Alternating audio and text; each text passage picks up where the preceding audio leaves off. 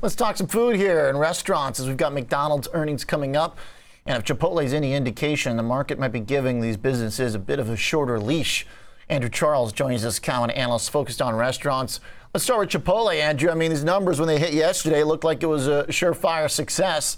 Now it's one of the worst performers in the S&P 500. What happened? Hey, Oliver, thanks for having me again. So with Chipotle, the biggest factor there is the dynamic between traffic and pricing is very out of whack right now. In the quarter, they did 13% price with a 1% traffic decline.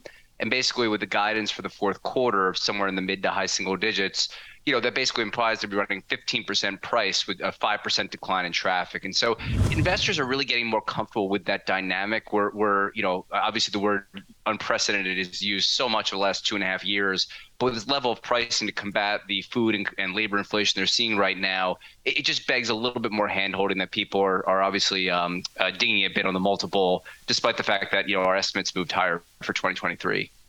Okay, 13.5% growth. Pretty good stuff. Comps shaved in half, basically, but still very positive. And they're opening a lot of new stores. So I guess we should expect revenue growth to continue then. Just the per store numbers may slow. How's that trade-off going to look?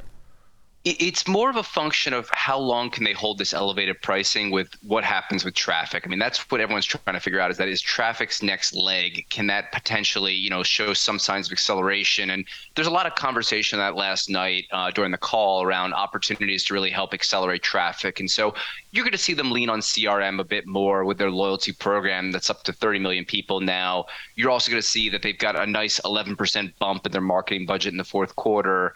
And Oliver, I know you're a big Chipotle fan. You'll appreciate they are testing a new spicy chicken that could hit.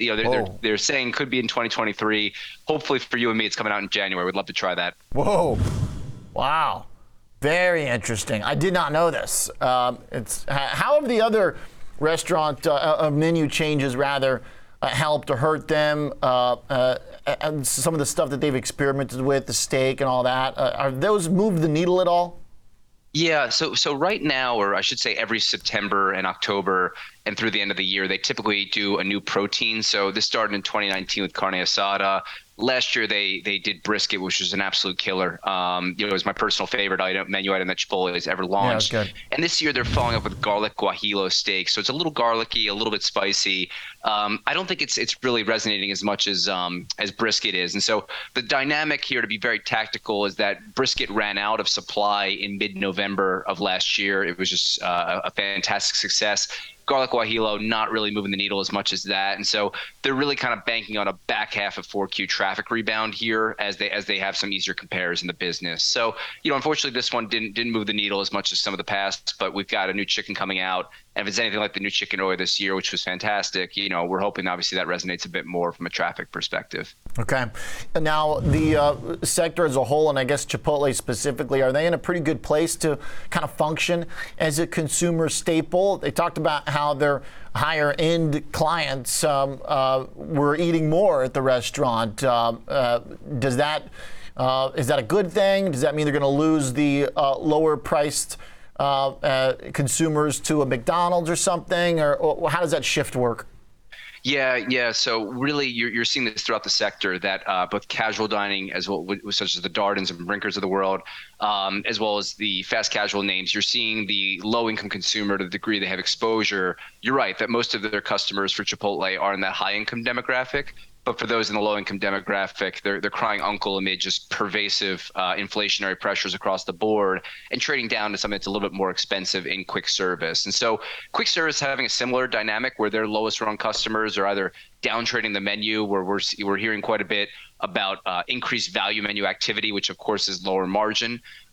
Or they're trading down into the grocery channel is another potential avenue there. But you are just kind of seeing more consumers kind of moving down or trading into different buckets, throughout the sector. Which do you like? What's the best way to trade the group going forward? Let's operate on the assumption that the economy continues to slow, which it kind of seems like is in your thesis and in analyzing these companies. What's the best way to play it? Really like Yum. It's got Taco Bell as the crown jewel in its portfolio, the largest of their very well diversified 290 brand country combinations across KFC, Taco Bell, and Pizza Hut. And so Taco Bell US, fantastic value perceptions within our proprietary survey data. It's really unique, the brand, in the sense they've really married innovation with value throughout its history. So it's really known for value. It's known for some creative items as well. And they've been on a hot streak with menu innovation as it relates to the Mexican pizza that came back temporarily in May, sold out, and then came back permanently in mid-September. So we're very optimistic about a positive 4Q sales revision for Yum, as they presumably speak favorably about the return of Mexican pizza. Globally, very well diversified, and I'd also add very also just asset light model. So unlike McDonald's, QSR, et cetera, who have more of a heavy real estate ownership, not the case at Yum, as well as the fact that from a supply chain perspective, both Domino's and QSR are a bit more vertically integrated, not the case at Yum. So it really leads to a higher flow through from a business model perspective. Okay. We did the $28 Taco Bell challenge here. I don't know if you saw that. Guy who went on TV and said that he had a $28 Taco Bell lunch. We tried it. Pretty difficult stuff. I think I'm pretty set on Taco Bell for like the next 6 months, but the innovation made it easy. I just pounded a bunch of Doritos Locos Tacos. It wasn't too hard. Throwing a little extra tomato lettuce, you get to $28 pretty easy. There you go. I appreciate it, Andrew. Thanks a lot. Probably not a fun day of going on the air, but that'd be great. Yeah. Well, not a great call doing that before the afternoon show. Thanks, Andrew. Charles. Thanks, Oliver. Cowen analyst with the Yum preference in the restaurant biz.